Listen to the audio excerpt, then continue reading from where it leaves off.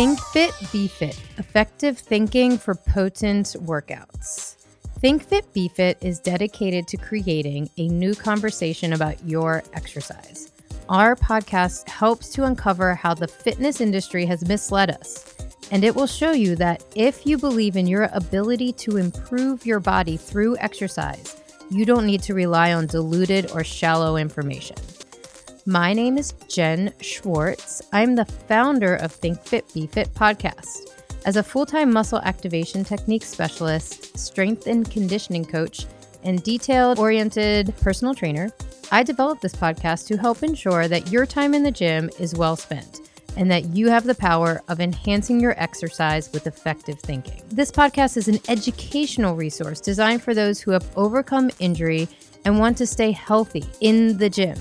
I have seen miraculous changes in my clients, pain, discomfort, and their training progress by working on the health of their neuromuscular system. This podcast uncovers the tools that I have used repeatedly to help my clients consistently exercise without pain. Hello. Think Fit, Be Fit. Fit fam, I have been so ready to record this podcast. It's one of my favorite subjects because I think about them often, I work with them often, and I train them often, and that is hamstrings.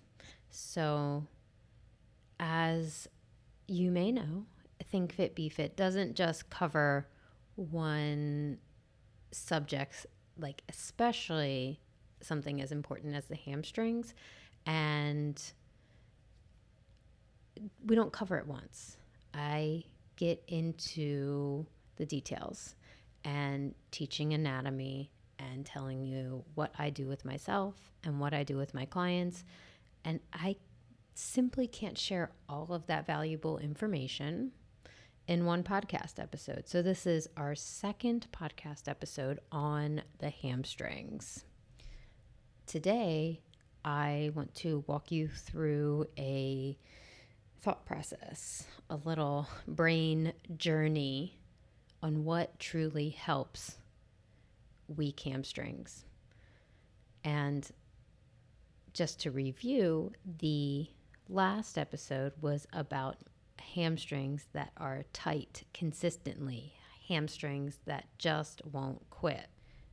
In today's episode about weak hamstrings, I am going into 5 different versions of how hamstring weakness plays out and really cool pieces about anatomy and function of the hamstrings that will deepen your connection and truly your ability to strengthen and challenge your hamstrings. I will also be letting you in on my secrets for my training and actually works for hamstring weakness and even tightness.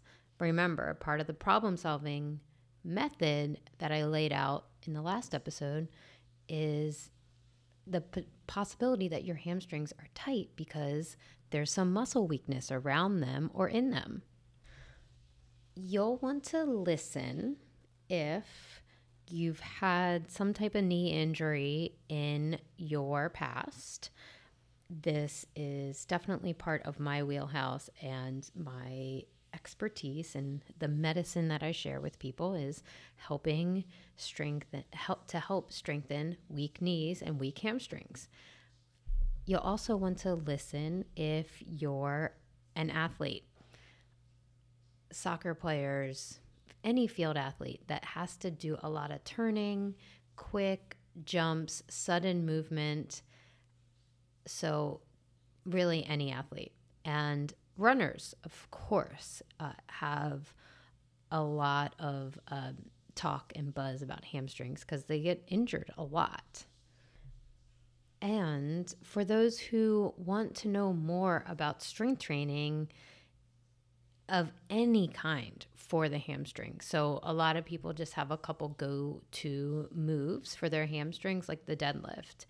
And the deadlift is pretty great and pretty cool, but I will say if you really want to take care of these muscles and your joints, hips and knees and feet, you really need more versatility in your program. All right, so let's get started. And I will say this, I had a great time getting ready for this episode. I am learning and reviewing along with you. Studying and revisiting anatomy and sharing this knowledge is something I truly enjoy. And it is so important to share the science-based thinking about this truly cool group of muscles. Therefore, our goal for today is to say if the hamstrings will respond to the correct stimulus, the exercise, if you know how to apply which type of exercise, then you will have a solid approach to training these important muscles. The trick is understanding that there is some complexity to solving and dialing in this problem. For me, I'm particularly interested as an MAT specialist, as a soccer injury prevention expert, and as a person who has had 3 knee surgeries and is this is one of the drivers to this passion that I have for injury prevention and helping people with old injuries stay injury free. I have torn my ACL ligaments, as some of you may know. And as of we speak today, this morning, both of my ACLs are ruptured. Now, I haven't had an MRI to recheck on them or see if I could follow up on some research that is saying that these structures can grow back, even though that was once thought to be an obsolete idea. I have relied solely on strengthening my hamstrings with muscle activation techniques and taking care of the nerves that run through them.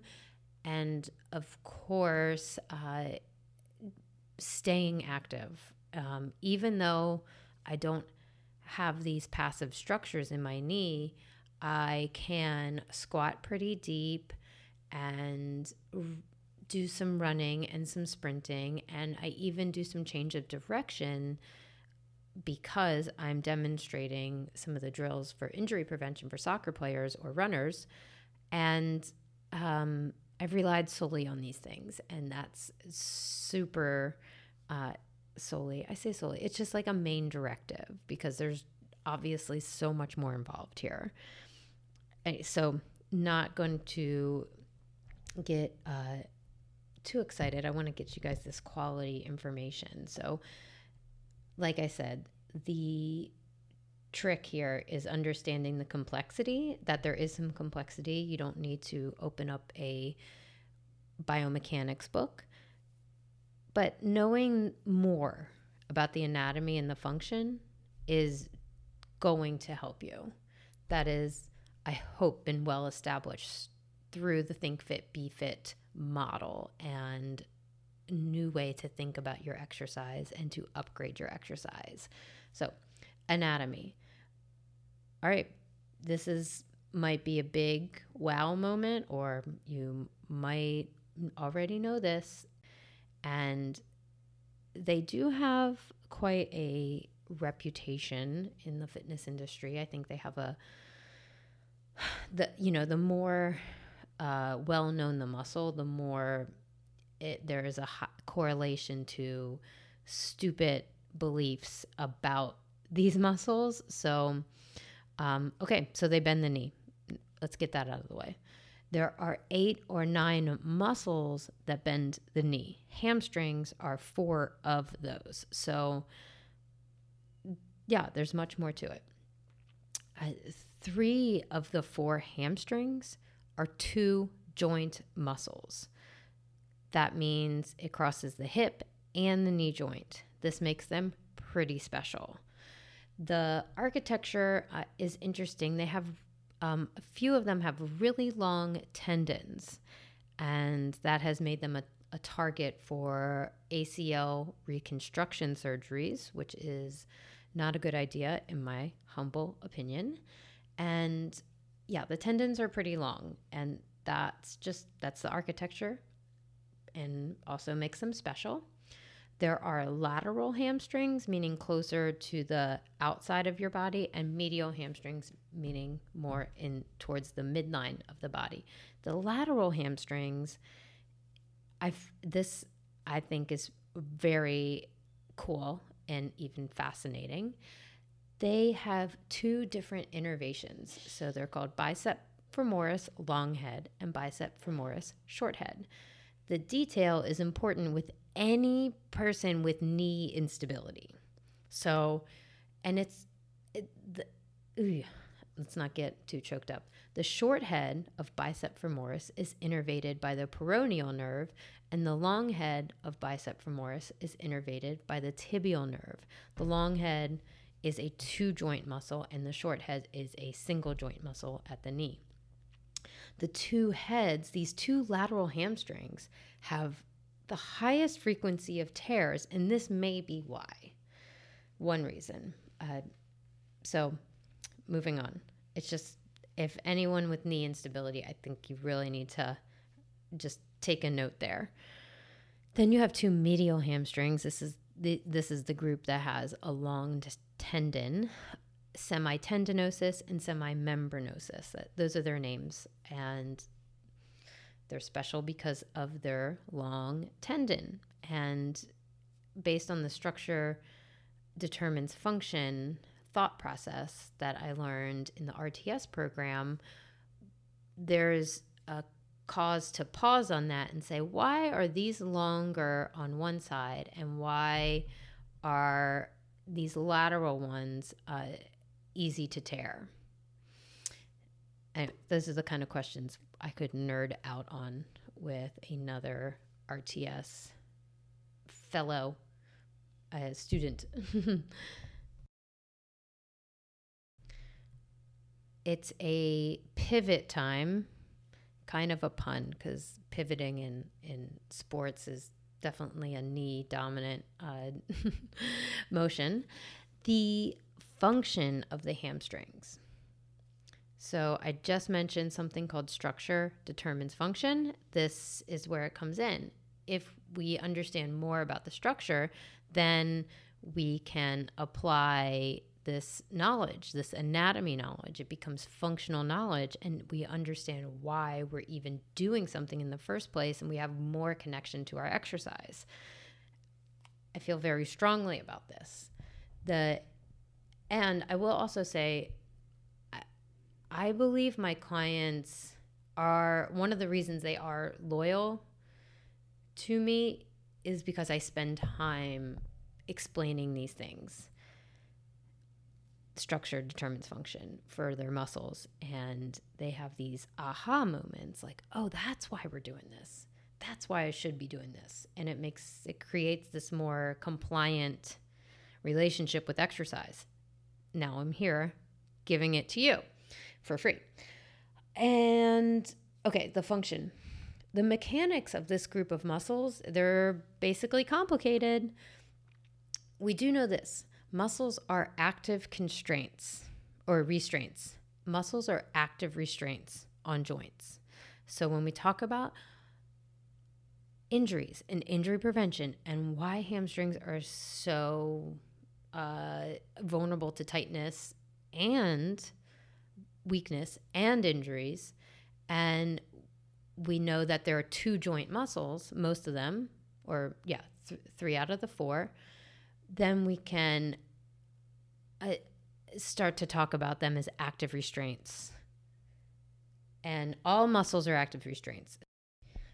Just as much as muscles move the bones, they also prevent them from moving. And that is a protective that keeps the bones in place. It's not necessarily a protective mechanism. It is a guard for the more passive structures. So if we didn't have active constraints, we would essentially have more wear and tear onto our ligaments, our bones, tendons, and cartilage, and all of that. It is one of the main underlying functions of what muscles do. It holds our skeleton together, with all the other soft tissues.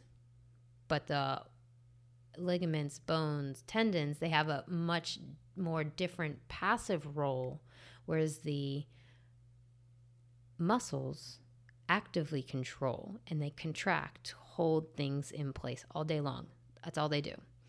And then they move our bones. That's all they do. Contract, pull, and hold things still. This is also one of the reasons I rely so heavily on isometric exercise. So essentially, this hamstring function chit-chat that we're having is the why of so many of the decisions that I make to help people. And do I need to do more to convince you to pay attention to these important parts of the podcast lecture episodes? So hamstrings in particular guard and support the more passive structures of the knee. When we have an injury like cartilage damage, meniscus damage, ligament strain, ligament tear, we have to strengthen our hamstrings because those two hard things that you feel underneath the knee on both sides in the back, those are tendons. They become active and passive. And that's not become, they become one more than the other at different moments or seconds in time. And that is complicated, but very interesting piece of engineering as well. So the hamstrings have to work, a lot. And part of that lot that I just mentioned is they have to work eccentrically to stabilize the hip and the knee. So they change their function based on the position of the foot or the hip. That action, the eccentric loading lengthening, like a deadlift, requires a lot of strength, a lot of strain, and a lot of energy. So this is probably another reason why the hamstrings are really vulnerable. They have to do this eccentric contracting a lot more than other muscles. And of course, that's based on their structure, and therefore that's their function. They are also involved in quick and sudden movements. So they are amazing workers for decelerating actions, abilities. So, wow, they do deserve a lot of this chit chat on the internet that they get and all the YouTube searches. Their force producing capability at the knee is dictated by how much the hip is flexed. Greater hamstring force is produced when the hip is flexed because the hamstrings are lengthened across the hip, like a deadlift. And back to that two joint muscle thing, these two joint muscles have a lot of functions. They have a lot of jobs. So are they the CEO of the knee? I don't know. Please don't quote me on that. That was so lame, but I don't know. It's a good question, I think. Now that we have somewhat hammered in this concept of structure determines function and why we might pay attention to these weak hamstrings, let's get into the 5 different variations of hamstring weakness, like how it plays out. So some examples. I'll be as specific as possible with respect to every skeleton is unique, and your hamstrings and my hamstrings, we are different, and we might have the same anatomy points, but maybe our architecture is different, and that, ooh, I'll just get in with respect to all of us being different, but also the same. There's just all these little variations in someone's motion and their structure. So it's not all vanilla black and white, which is why I had to spend 50 minutes explaining why stretching, why some hamstrings don't respond to stretching. In fact, 4 out of the 5 scenarios of underlying reasons for hamstring tightness don't respond to stretching. So again, it's not vanilla. So here we go. I'd like to start with dysfunctional hamstrings. And I have an example of what this is, how I view it in my own body, and how I view it in my clients, how they present it, and an example of what it might play out, how it might feel. Okay, guys, we got to take a quick break. I love floating.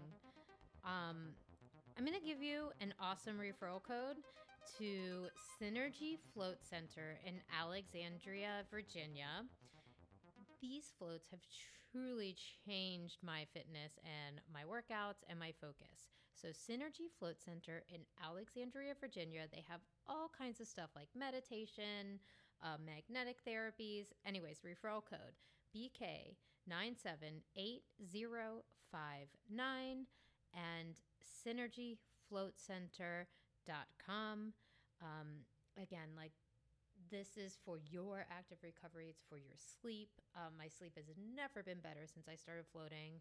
And oh gosh, your hormones will benefit. Your mood will benefit. I cannot speak highly enough of it. And I can't wait to introduce you to more science and clinical info on floating. But for now, Synergy Float Center in Alexandria, Virginia.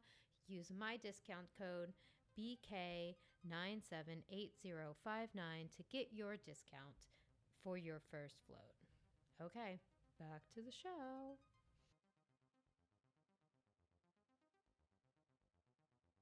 That's a good place to start. How would dysfunctional hamstrings feel? How would they present themselves? This might feel like your knee wants to give out.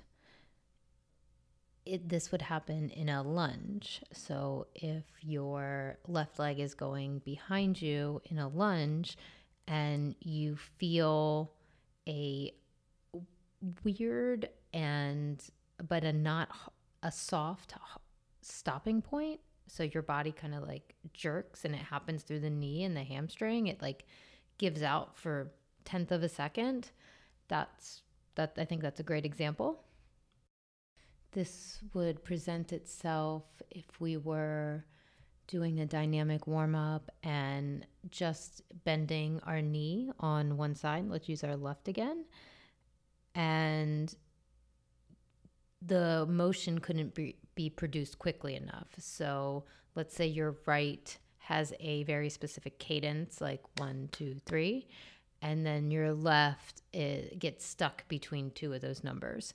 So that would be a good example of it. How I view this in my clients is I have them on a table and they're face down or prone. I have their upper body relaxed and make sure that they're not laterally flexed or bent through the spine. Then I make sure that their ankles are in a neutral position. So I'll put maybe a light foam roller under their ankles to elevate them a little bit. And then I watch their knee bend slowly and then quickly. And then I compare that to the other leg, so left and right, right and left. Then I have them do the same thing, and I put my hand on their lower back to see if there's any extra compensatory motion happening. So what we'll find with a dysfunctional hamstring complex is that one knee will bend and the hip will rotate a little bit, and that'll lift the pelvis up and there'll be some action in the lower back, versus the other leg will just bend and will have a clean start to finish with motion visibly happening just at the knee and not at the hip or the lower back. And this can work the other way too, where you see someone's ankle and toes like flex and tighten up as they bend their knee. So self-evaluation, you could use your phone, just set it up to record yourself and then look at it. It will literally take 10 seconds. Or you could have, you can't really look in a mirror. You would have to record yourself doing it. Then how I test this in myself is the prone hamstring machine. I have access to a Cybex machine, a prone hamstring leg curl machine, and I do one leg at a time. I start with it pretty light, 15 to 20 pounds. Then I pull the weight with one leg, and then I do it with the other leg. It usually turns out I'm usually looking for my left leg to be the one crapping out. So that will show up in either the starting position where my leg is straight. It could happen during the lift. I could feel less motor control, which requires slow controlled motion to extract that kind of data. It can happen that the left actually doesn't get the weight as far as the right side, and I can feel it because my right one will come all the way up and I'll feel it graze like the bottom of my butt, and the left one won't get there. I could also record myself doing this because I got a cool case to do that. And if the finding comes back that my left one is crapping out because I know there is a dysfunctional hamstring on my left, and that is due to some hip alignment and old knee injury patterns coming from my right, and I have a strategy to use when this happens, and that happens to be some nerve flossing. And that might not be for everyone. You really have to figure out if there is an asymmetry first before you start asking for neurologically targeted exercises. So in a nutshell, dysfunctional hamstrings could be related to a weak neural connection. And if that happens when you're running at high speed, it will be catastrophic for some people, meaning their ligaments will tear, they will hurt their meniscus because the hamstrings that passively and actively protect your knees, if they give out and the electrical signal basically isn't that quick, your knee can fail, and so will the soft tissues. So it's a good one to figure out if you think your hamstrings are weak. The second is weakened because of trauma or overuse. And I mentioned this in the previous podcast, and this can cause overly tight hamstrings. It can cause the sensation that there's knots and adhesions. Well, from this podcast chair, I cannot identify what those could be. However, I do know that when there has been a trauma in a tissue, there will be a period of healing. So a strain or a tear in a muscle happens when it's at a lengthened or eccentric position, and essentially the external forces around the joint, or the joint cannot withstand at that time, becomes too much and the tissue has to tear. So this happens microscopically, and then on a bigger scale when that muscle even ruptures. So any type of trauma that I would refer to, honestly, I think if it caused a limp at some point, you did some type of trauma to it, even if it's for a day and you thought it was too much deadlifts or too many lunges or jumping or plyometrics. If it caused you to limp the next day, it is trauma. And so with that definition, we have a lot of trauma built up in our muscles. That's an obvious, so not as obvious as a strain that would take somebody out for 3 to 9 weeks, whatever the case may be. Anyways, so the tissue cannot withstand. It creates a cascade of effects that would cause muscle weakness up and down the muscle. And that is problematic, and it has to be addressed. I would suggest isometrics. I would suggest very controlled concentric training. I would look for compensation patterns that could happen in a compound lift. Not quite a deadlift, but maybe something like a squat, or even a single leg body weight squat, or a split squat. Weak hamstrings are going to show up in each and every one of those in different ways. So in myself, that would show up on my right leg. So I've got two legs, and I'm already telling you I have two of these weaknesses that I'm describing. So my left leg is more neurological, or it doesn't have a good motor connection to the motor or the gas pedal. And then my right one has had trauma. I've really, hurt this knee multiple times, and that did include, I can count 3 hamstring strains that I can remember that actually took me out of play when I was younger and in my 20s. Where the damage is closer to my knee. So this can happen in the middle, which would be more of a tear. It can happen towards the tendon, which could be more of a strain. And then a high hamstring pull does have its own characteristics. So the low hamstring damage that I am familiar with, I'll feel that when I'm jumping rope. I will feel that when I am using the hamstring machine and the knee is closing or fully bending. I will feel that. Did I say lunges? No. Definitely feel that in lunges. Any type of running, I would feel like the knee is stiffening up near where that damage was. And this happens every once in a while on the hamstring machine. I don't feel it I haven't felt it anywhere outside of that in the last year and a half.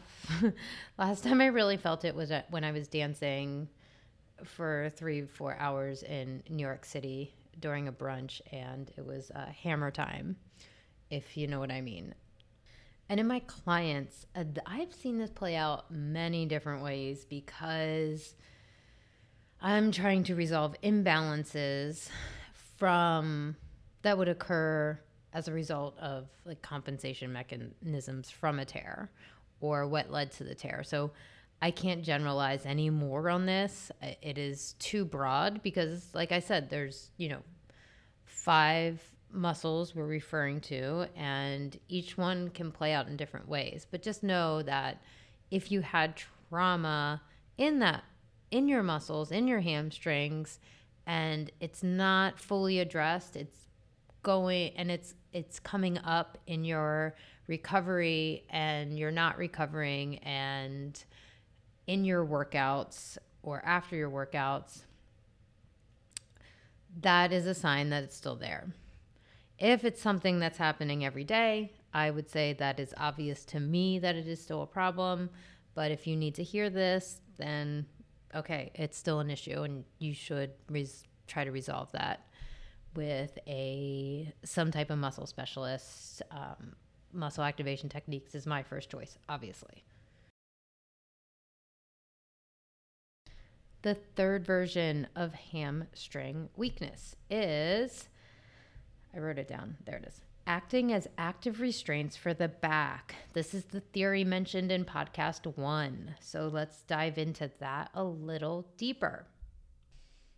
The examples I have for this, I'm thinking of my golfers, definitely. I'm thinking of one client in particular who likes to ride motorcycles, who also golfs. Okay. Who else could I put into this category? I'm having a difficult time thinking of somebody like very active, but it definitely happens to our folks that sit too much and have tight hamstrings or present as tight hamstrings.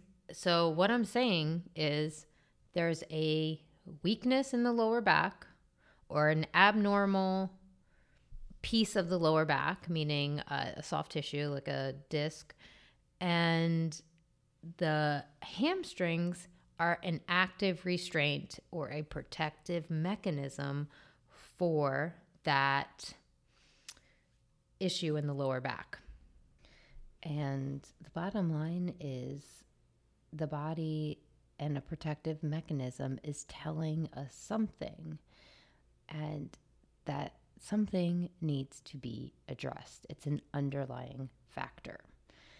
On the more positive side, the body is also very resilient when we give it the right information. I've been going on and on about this lower back and potential dysfunction and the hamstrings picking up the slack, or literally they're active restraints. However, there's a solution, and that is finding the underlying cause of the relationships that the hamstrings are, or why the hamstrings are presenting as weak. So the body is very resilient. We are walking around with all types of injuries underneath the surface, and they are manageable, fixable.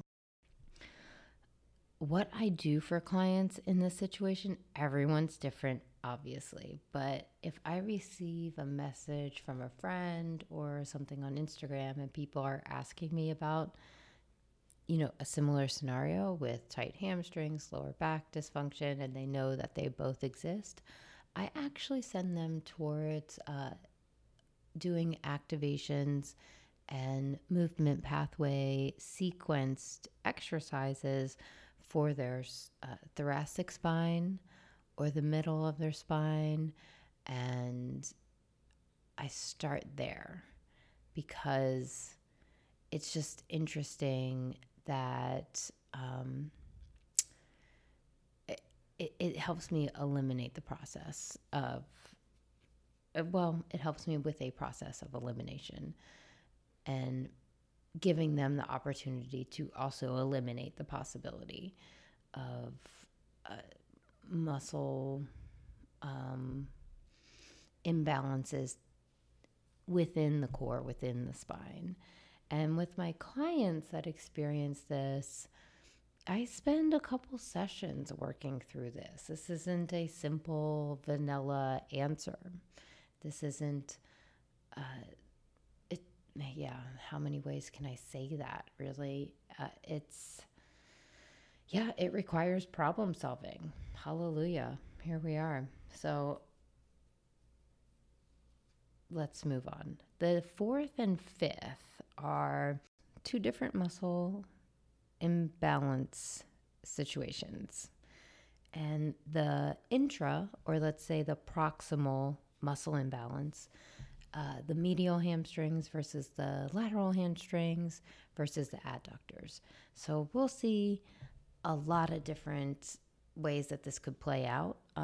The the most revealing motion test that I have for this is looking at how the tibia is rotating or if it's stuck. Just if someone's hip abductors and adductors are imbalanced because the transverse stability of the pelvis is off. This is a very complicated issue that I'm bringing up, and it's not going to get solved on this podcast. It is something you just to be aware of and to take to your practitioner. Probably not the orthopedic surgeon. They're just going to look at you and say, I can't put a hammer or a nail to it, so I can't really help you. This is something a chiropractor could look at, maybe definitely a muscle activation technique specialist, ART, all these modalities that I've mentioned that have this like really global and functional way of viewing the body through the muscles. And of course, MAT's at the top of that list for who I think it would be the best at that. Very biased, obviously. And then we have the imbalance, the global scale of that. So a big cover-up job. This could be coming from mechanisms that are top-down. So an imbalance that starts in the shoulders or the neck or even the elbow, and it's causing problems all the way down to the hamstrings and the feet. This could be a top or a bottom up problem where we're talking about the feet. I definitely start with either addressing this as the problem for weak hamstrings or eliminate it as a possibility as quickly as I can. It does take a few sessions when we're talking about multiple sites of muscle imbalances in my clients, which isn't abnormal. It's pretty standard. And we're looking at the foot function specifically because every step we take has pretty much a direct influence on the knee and the hip and the lower back. It's instantaneous. We're not talking about a minute. We're talking about seconds of influence. As much as you want to pick up a cup and your hand muscles have to tense up, it's that quick with the feet too. As soon as you step down, as soon as the foot hits the ground, if the forces are inefficient over and over and over again, there's going to be problems up the chain. So with hamstrings and weakness in particular, I'm looking at something called pronation and supination of the ankle or the subtalar joint. And if those are inefficient, we try to eliminate that right away. I don't have a quick solution to this. I think the foot muscles in general are very underserved, and rightfully so. There's a lot of muscles, there's a lot of joints, and yeah. So anyways, the point is inefficient foot muscles, old trauma at the feet, pain at the feet, old ankle sprains. For me, like one of my issues was I had frostbite in one of my toes, and that had made an impact on my hamstrings and my knee health. And that kind of blew my mind when that first came to light. I did want to cover my strength training program for a big ski trip that I have coming up. I think I'm going to have to do that with a guest. I want to share what I'm doing. So I'm taking this on as a huge experiment, and I think the results, if it doesn't go well, have a serious consequence. Skiing is a dangerous, high-risk sport, no matter, how many times I've been to Aspen and watched all these old people go down the mountain. I'm not ageist, but I'm in awe of their bodies putting up with it. And I'm like, okay, I can do this too, right? Like, they definitely have arthritis. And the answer is yeah. So the program has a lot of strength training. I'm adding in an interval training and aerobic portion to it, which is new. I'm doing some single leg stuff. I'm using these awesome things called the Prime Solo wedges so I can really get deep knee bends and really strengthen my quads. So far, I've been extremely impressed with that. And I'm also using a sauna. But yeah, I mean, let's just say it. We're out of time. So it's going to have to get covered in a different episode. It is all written down. If you want to chat about it and ask questions about a ski injury prevention program and ski strength and conditioning program, let's chat it up. Also, I haven't even plugged this yet. I am offering a hamstring guide for free, and it should cost money because it is so valuable. It's not going to be free for long. I'm just getting it out there because I love my community and I love helping people problem solve. And look, I know I'm not helping everyone because not everyone wants to think this deeply about their body and improve their body. And they might not even have the opportunity or the means to do so or the energy to do so because they have so many other problems day to day. So we're blessed to even cross this bridge together. And this hamstring guide is my offering, and it's free. So get in the show notes to check that out. And if you feel so compelled to leave a review, I would gladly accept them. And I would gladly accept your follow on Instagram. My handle is impact_your_fitness. Impact Your Fitness. And on Twitter at Jen Impact. I was just on a really cool podcast for West Virginia Soccer Association where we talked about pre-session routines. So you'll find all my